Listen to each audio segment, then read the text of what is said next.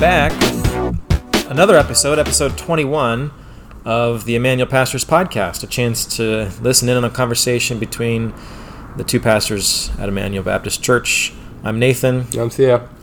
And here we are. We're sitting in the meeting place right now, and it's flooded with natural light because the new windows are in. That's pretty exciting. It is cool. It's a totally different look. Yeah. It looks less like a shack and more like, I don't know, a living space. So, yeah, and it's only going to get better. They're going to start hanging drywall this week, and next week kind of finishing that up. Hopefully in the next week and a half or so, this project will be done in time for us to have a nice place to gather in throughout the winter. Mm-hmm. So super excited about this. Mm-hmm.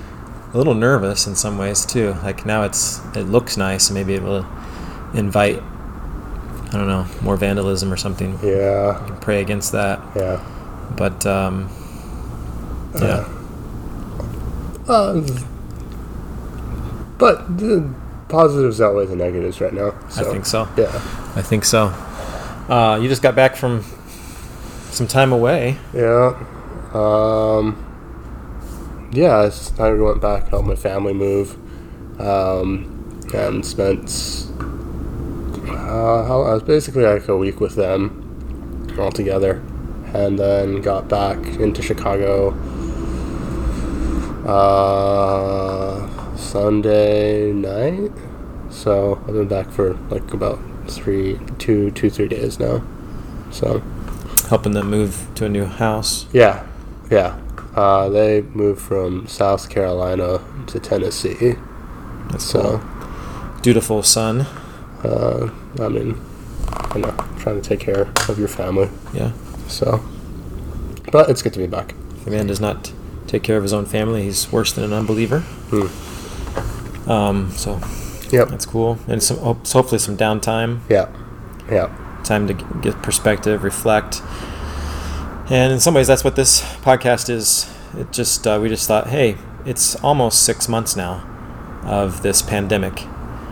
What have we learned? What perspective have we gained? Maybe we can just have a conversation where we just kind of step back, survey what's happened these last 6 months. I mean, it's been pretty nuts, you know. A lot's happened, and it's been a time warp, a whole range of emotions and events. I mean, it's not 2020 is nonstop, right? Like, yeah. Hurricane season's coming, elections coming, who knows what else. But mostly the COVID pandemic.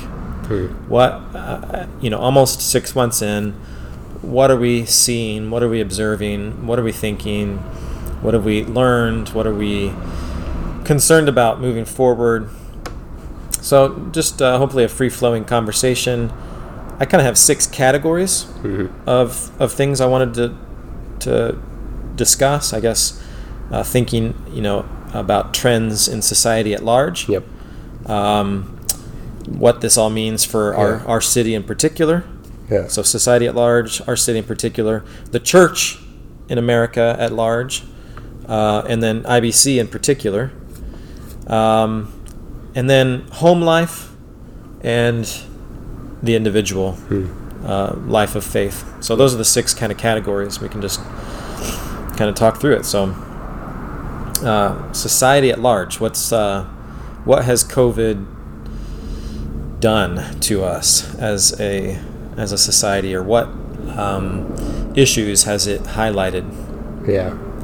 I think, like, for me, you can kind of do sort of like a pros and cons analysis of all these things. So, like, on the one hand, I think a pandemic of this scale just kind of reveals, like, this is part of the reason why it's good that we do have governments and a society and larger structures, because as much as we like to think we are individuals living our own lives, it's not really that true. Like we're interconnected. Interesting. Yeah. So I think that's one way to like look at the issues in the world. But you know, along with that, there's this other side of things where like, even though we live in the same polis and the same space and stuff like that, we like, you know, people have like drastically different views about what's going on in the world and how to best handle it, how they're gonna best prioritize and live their lives, and right. So you know, yeah, that's something that stands out to me is, and those of you who maybe have traveled a little bit, you've gone to different parts of the country, even you realize like there's almost like alternate realities in different places. Some places you go, you wouldn't even know something's happened, or it's just, I don't know, it's just like, and you start to wonder like what is truth? It's kind of the old Pontius Pilate question, you know. Yeah. And I think there's a confusion, like a this fracturing of society into different truths. This is my truth. This is who I'm going to listen to. This is where I'm going to get my information.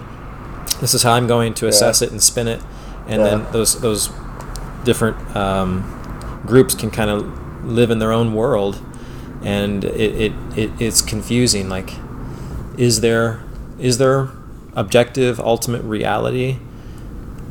Who do we trust? Right? And I'm talking about like conflicting information from the experts. You know, does a mask help? Does it not help? Yeah. Should we quarantine for 2 weeks or not? Is it, how bad is it? And you can kind of just pick what you want to believe, and sort of think, I don't know, just be like, okay, I'm this is my truth, and I'm going to live in this world. Yeah. And that has some effects on society at large, don't you think? I'm sure. Like, I mean, like, and I don't know. I think like one of the things that like is also true with this is it kind of makes us very like, puts us in like weird tunnel vision. So where like, like depending on what reality you live in, like also depends on like what kind of needs you see as like priorities and stuff like that. I think everybody like agrees generally on like we need to protect lives, we need to keep people safe, and we need to make sure people have jobs and like are working and all these things. But like, I don't know, like I think right now like the way our society is working and like the fact that we can like pick who to trust in a weird way really makes us like hone in on like the stuff that's like right in front of us. Like, look, I know somewhere out there, however you want to like or sort the categories, like maybe someone out there like is like doesn't have a job and is trying to feed a family, but right now like I'm focused on the fact that like my family members are in the hospital or something like that. And that like I'm not really sure how to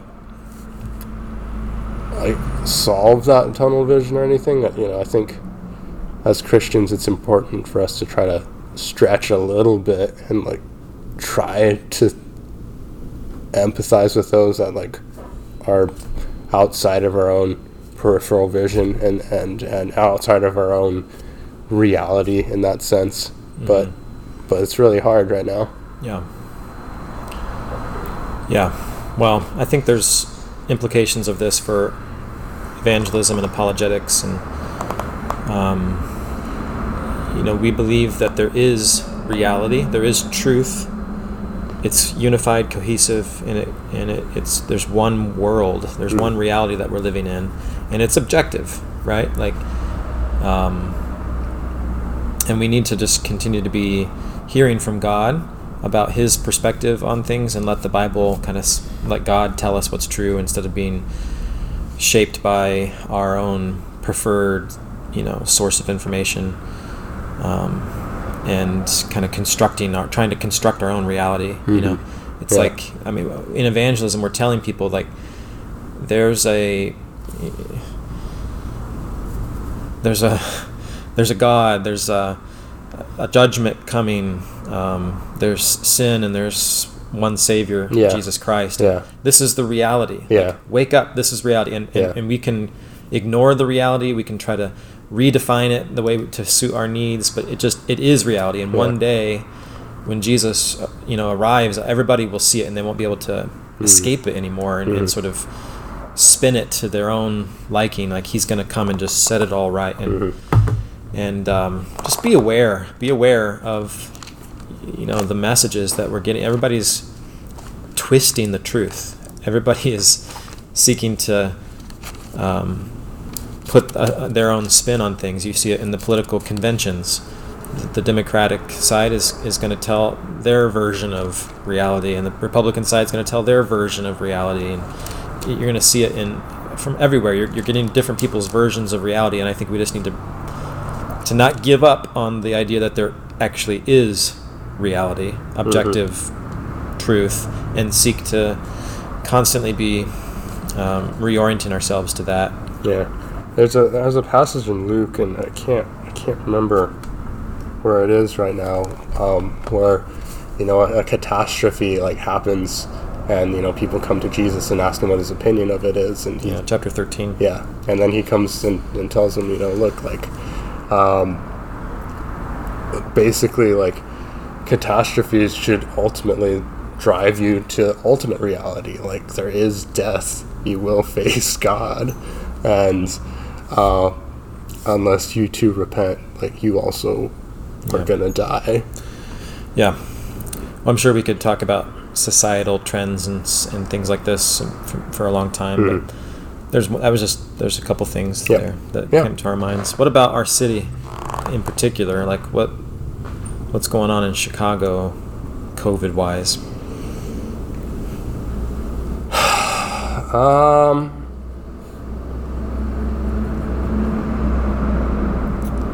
I can only see it from like certain perspectives. I mean, I'm looking at it from like perspective of like restaurant workers who just lost all their jobs and are still trying to make ends meet right now. Right, that's you. Yeah. The Berghoff is closed. Yeah. One of the oldest restaurants in the city of Chicago, a staple, is just mothballed. Yeah. So, people are trying to just make ends meet. I know some people who have family members they're super worried about, so they just never let them out, or they never go outside. Some of them, some people caught COVID, man, and it's scary to see. I mean, there's a lot of chatter on the internet. Questions are, is New York City dead? Is Chicago dead? Are cities, dead? Is this, move back into the cities that's been happening the last 20 or so years? Is that going to be completely, is the future rural and suburban now? I mean, there's some real smart people asking some of those questions. Yeah. And again, depending on the perspective someone's coming from, you're getting different answers. Right. You can spin the data different ways. Some people are rosy and some people are doomsday. Sure. But the reality is, I guess I want to be careful not to just project my own perception on things, but as I walk around the city, as I drive, I drove through the Loop yesterday to get to a meeting. Wasn't my normal route, but I just thought want to. It's a ghost town, man. Mm-hmm. It's a ghost town. It does feel kind of dead, and boarded up windows everywhere, for lease. Businesses gone. It just kind of. It does feel like there's everything about what we love in Chicago summer didn't really happen. Nobody went to Wrigley. Nobody went to play in the fountains at Millennium Park. There was no concerts downtown. There's no, festivals. There's some signs of life in little play, but I don't know. It's kind of depressing. Yeah, no, for sure. I think for me, like that whole discussion about like our city's going to die and stuff like that, I'm not an expert in that topic, or I'm not a sociologist. All I know is that, like, whatever happens, like, there's still people here, and there's still people hurting, right, and that need help, right. So, if everyone abandons the city, like, there's still going to be people poor who can't leave, right, and I don't know, I think. So then a question kind of it comes, like, what are Christians going to do? Yeah. What are we going to do? Yeah. When it gets, if it does get really hard. I mean, who knows? Maybe it won't. It seems like right now the housing market's still kind of hot and moving. Praise God for that. But my hunch is that there's going to be a delayed. It could get really bad the next year or two, 3. Yeah. What will Christians do? What will we do as Emmanuel with a Jeremiah 29 vision? Will we just kind of pull out and just go with the flow if we're middle class and able to, our job says, hey, you're never going to come back and work down. We're closing our Loop office, and we're like, why do I live here again? I could do remote work from a cabin in Wisconsin. Sure. Yeah. Less taxes. I mean, the taxes are going to get ready. If you think they're bad now, they're going to keep going up. It's going to be expensive taxes. There's going to be less amenities. Yep. I think CPS is going to have a train wreck. I mean, I think people are pulling out, and it's not going to be good for public education. All these things are coming. What are we going to do? Yeah. Are we going to because we love this place? Yeah. Are we going to be part of the people who stay, even if we lose $200,000 on our home value, even if there's lots of stuff. I mean, are we going to stick it out? I think it like kind of highlights an important aspect of what I've been thinking about like urban ministry and stuff like that. It's always been, like Christians all around the world are called to their own, like, burdens, their own tasks, their own people to care for and stuff like that. But for IBC, we've always been like, I don't want to force your hand to do anything, but consider taking on our burden here in the city and these people for a couple of years, as long as you're here longer, a lifetime. We always like put that out there, like consider the fact that there are people here that need Christians and need a church and need to hear the gospel and need to be loved, and people who can't give you anything back.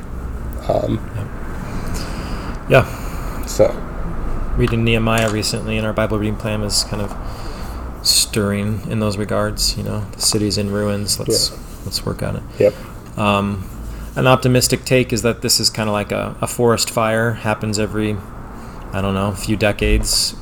It's necessary to sort of kill some things, and then it allows the health of the forest to come back stronger. Maybe that's what's happening, kind of a purging, and then in 10 years, 20 years, the city it's indomitable. It burns to the ground. We rebuild it.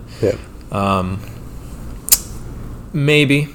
But ultimately, again, let's keep our hope on the New Jerusalem, that great city that's coming down from heaven. And in the meantime, we're here in this city, but not panicking when it falls apart, and not putting too much of our stock in, the glory of Chicago, because it's all going to melt when the New Jerusalem comes. That's our home. Yeah. So society at large, our city in particular, some observations there. What about the church at large in America? I again have some fears. I think I've said this before. I think there's gonna be a great sifting of it. Which could be good, but it's painful. Yeah. Barna Research recently did some survey data that showed that there's only 1/3 of active Christians, and they defined that even in a pretty loose way, I think, but active Christians, only 1/3 of them during this pandemic time have been attending exclusively their church that they were part of pre-COVID. Isn't that interesting? So I think there's a lot of like nominal Christians or just, not very active Christians that fall off. But of those who were in some way like committed, only a third of those have been like really committed through it all to their church. Another third are hopping around and just being like, this is a great chance to check out my, another church online service. And then so a third are kind of like hopping around and kind of picking and chooses, a la carte, smorgasbord, eclectic Christianity. And then another third have just stopped. Isn't that interesting? Yeah. I think this like highlights a little bit, of some of the sort of like evangelical culture of like church, and honestly, it kind of like exposes like a pretty big problem here. If all church is to you is just a cool show or a cool club, whatever, then like when disaster hits, and like crisis events happen, like all of 2020, for sure, you're not really going to have them to lean on to watch out for you, to make sure you're okay, to make sure you're still spiritually growing in that period of time. And like just looking at the way that people are acting, like you're certainly not really going to be there for other Christians who need you right now, desperately more than ever. You're checked out. You're kind of doing your own thing. It's been a problem in evangelical churches for a while, where we really don't understand like what it means to be like a church family, where you know that these people have your back when things go wrong, and that you're going to be there for them when you need to be. Right. Yeah. I'm shocked. Again, I work just a little bit on the side with the Chicagoland Baptists, and about 160 churches. A good number of them haven't met yet and don't have a plan to meet again until next year. And I know nationwide that's the case. There are just a lot of churches that just aren't meeting. And I understand that there might be good reasons for that. But that's still, we got to say, like, that's not good. That's sad. I think, especially big churches, that can't. The regulations are prohibitive. The online thing, I mean, we talked about this a bit, kind of, this was the subtext to the retreat, but I think it's going to have long-term effects on the way church is done. I think some people are too okay with it. And it won't, sure. It's not going to help. So I don't know. I'm a little bit bearish on the church in America right now, and again, it's, like I say, it could be good, but it's painful in some ways, but I pray that it can result in a purging and a pruning and some revival and some rethinking. But some of the rethinking that's happening is not biblical. It's still more of the same pragmatic stuff. So God help us. I think one of the things I've been thinking about in this season, I think it's apropos for like us, but also like just as a church in large, is like in crisis events and like times of testing of faith, like there's always it seems like in the Bible, like the people of God, there's always like a choice, right? Like when they're in the wilderness, and the people of God are just you get this choice, like, are you going to trust the Lord that He's going to provide, that he like all the stuff He's done in the past to take care of you, He's going to keep doing that, or are you going to start complaining, talk about like going back to Egypt, talk about bowing down to other idols or doing things like that. Wow. The people of faith now, like, it's like, well, what are you gonna do? Like, church, are you gonna remember that God's been good, that God's taking care of you, that He's gonna sustain His church, and He's in this season of time? Or are you going to compromise, adapt, change? Yeah. The history of Israel and idolatry is a good history lesson. How about us individually? How IBC? How are we doing? I'm overall pretty encouraged and more bullish about IBC. I think we're in a great spot. I mean, obviously, it's been hard, a lot of hard decisions and a lot of complexities, but in the grand scheme of things, we're really blessed. We own our own building. Yeah, like that helps. God. Can you imagine if we were renting from a CPS school? Shoo. B, we are a church that kind of is at around that 100. We can come in under 100 people, and that can work with 2 services of 50. I mean, if we were a church of 1,000, like, what would we have? Like 10 services every Sunday at 50, or we're a place where we can still gather. This has positives and negatives, but we're a young church. That's made some of these decisions a little easier by and large. And then also we have a wide open park right behind our building. That we can meet in outside right now with 100 people, and we've had great weather the last month, and so we're blessed. I think the Lord's been pretty good to us. In general. Yeah, I agree. Thank you, God. And we're meeting. I see.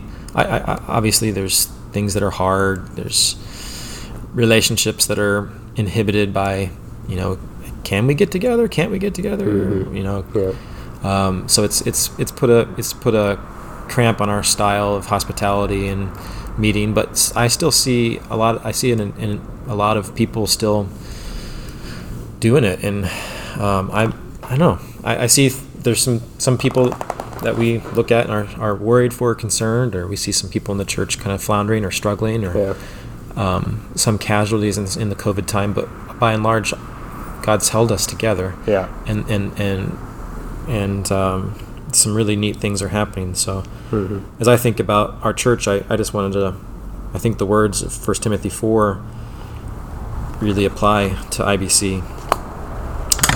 Now concerning brotherly love, you have no need for anyone to write to you or lecture you on a podcast, because you yourselves have been taught by God to love one another.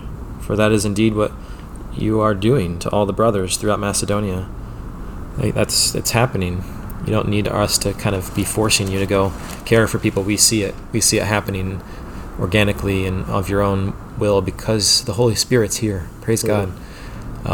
But verse 10 or verse 11. Verse 10.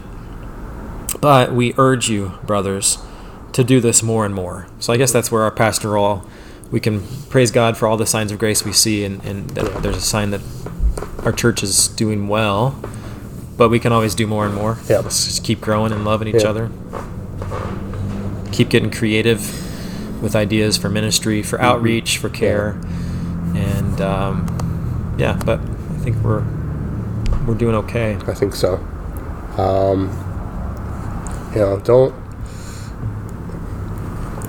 we're as hard as it is, don't forget to do little things, like pray.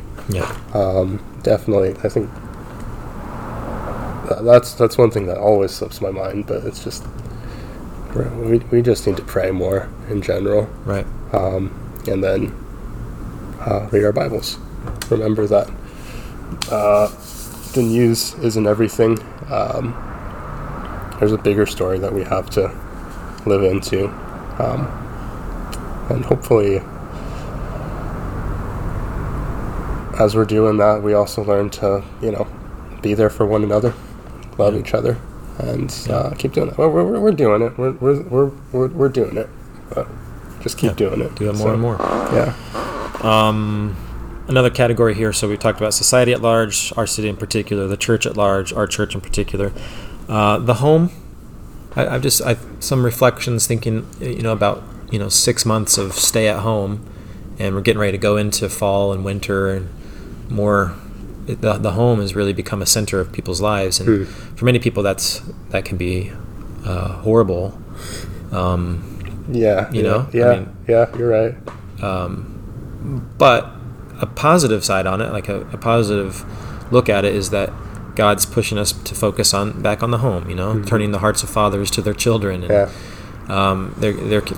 we want to keep reminding us, like, the home is an important place and a bedrock of society. And absolutely. The family and family worship. Make sure those routines, like, really get those routines in, and cherish the time that you have with your kids. Don't just complain like, oh my gosh, my kids are around all the time, I can't get away from them.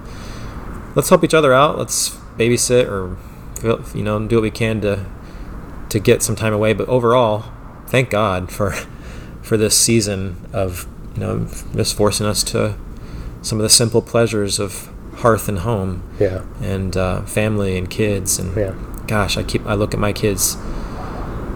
In 10 years, 3 of my kids will be out of the house. One will be in high school. They'll all be teenagers, and it goes fast. I saw some pictures recently of Lucy and Mary when they were little, and I'm just like, whoa, where did that go? So as much as we can be complaining about how hard it is right now, I think there's some great opportunities to really focus on our home. Yeah. If you're married, if you got kids, I've talked about that. If you're married, really use this time to deepen your marriage. And if you're single, hopefully you can live in community. I think that's a great thing. And focus on the rhythms of your apartment, that life. Or if you are living by yourself, then please don't isolate.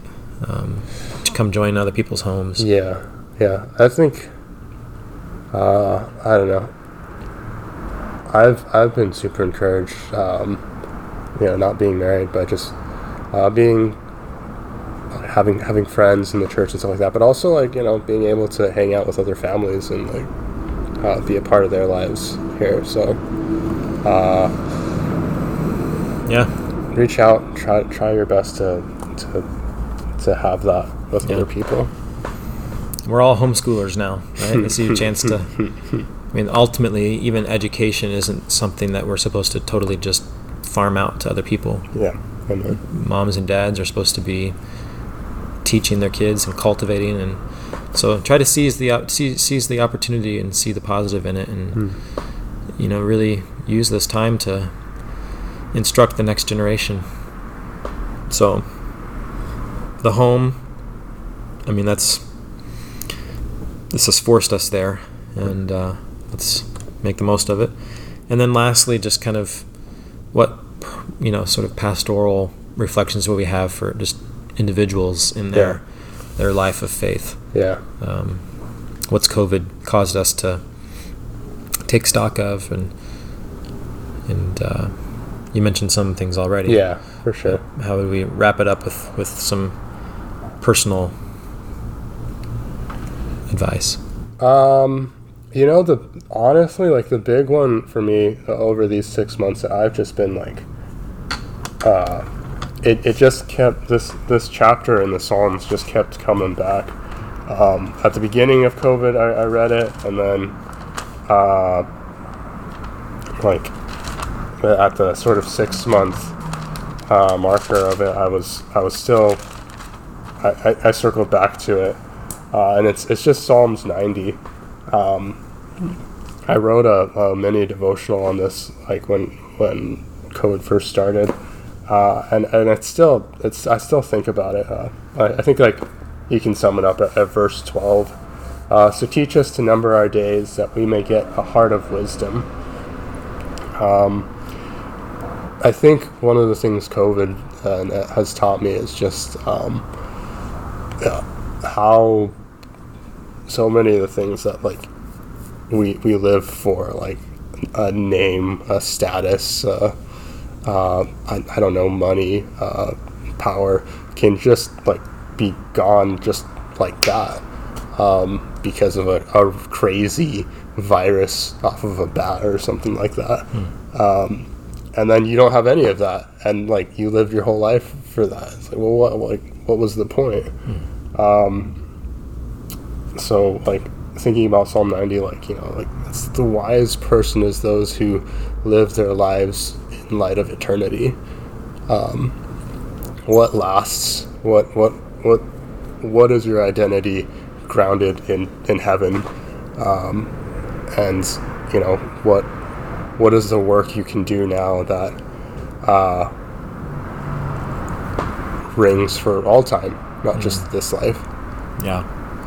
This pandemic has definitely brought into focus, it should bring into focus eternal perspectives. It's still so easy to, you know, kind of ignore and bury our head in the sand and run to entertainment and miss the opportunity. But it really is just flashing right in our face. You know, our days are numbered. Death is right around the corner. Are we really ready to die, or are we just as scared as everybody else at mortality? Are we urgent with the gospel, or just kind of caught up with other things? Are we committed to the body, to the local church, or to ourselves in our own self-preservation and comfort? Are we disciplined in our, you know, spiritual disciplines and pursuing the Lord? Or are we getting just lazy and, you know, kind of just losing track of the days and the times and wasting time? Are we joyful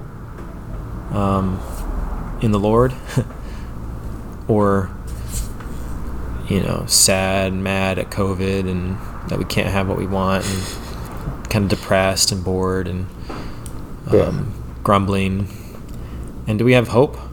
You know, are we really a people of hope when we look at society at large kind of losing its mind and out of touch with reality? When we look at our city, kind of our great city, in some ways kind of just a sleepy ghost town. When we look at the state of the church, when we look at all these things, are we getting hopeless, or are we filled with grand vision of what God is doing and His guarantee of a future and a hope?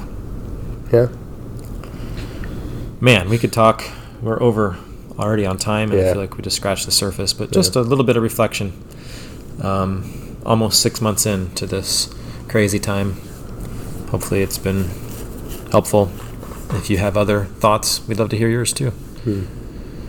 We hope you are staying healthy, staying safe, still plugged in, checked in with everybody else, and still growing in the Lord right now. Amen. So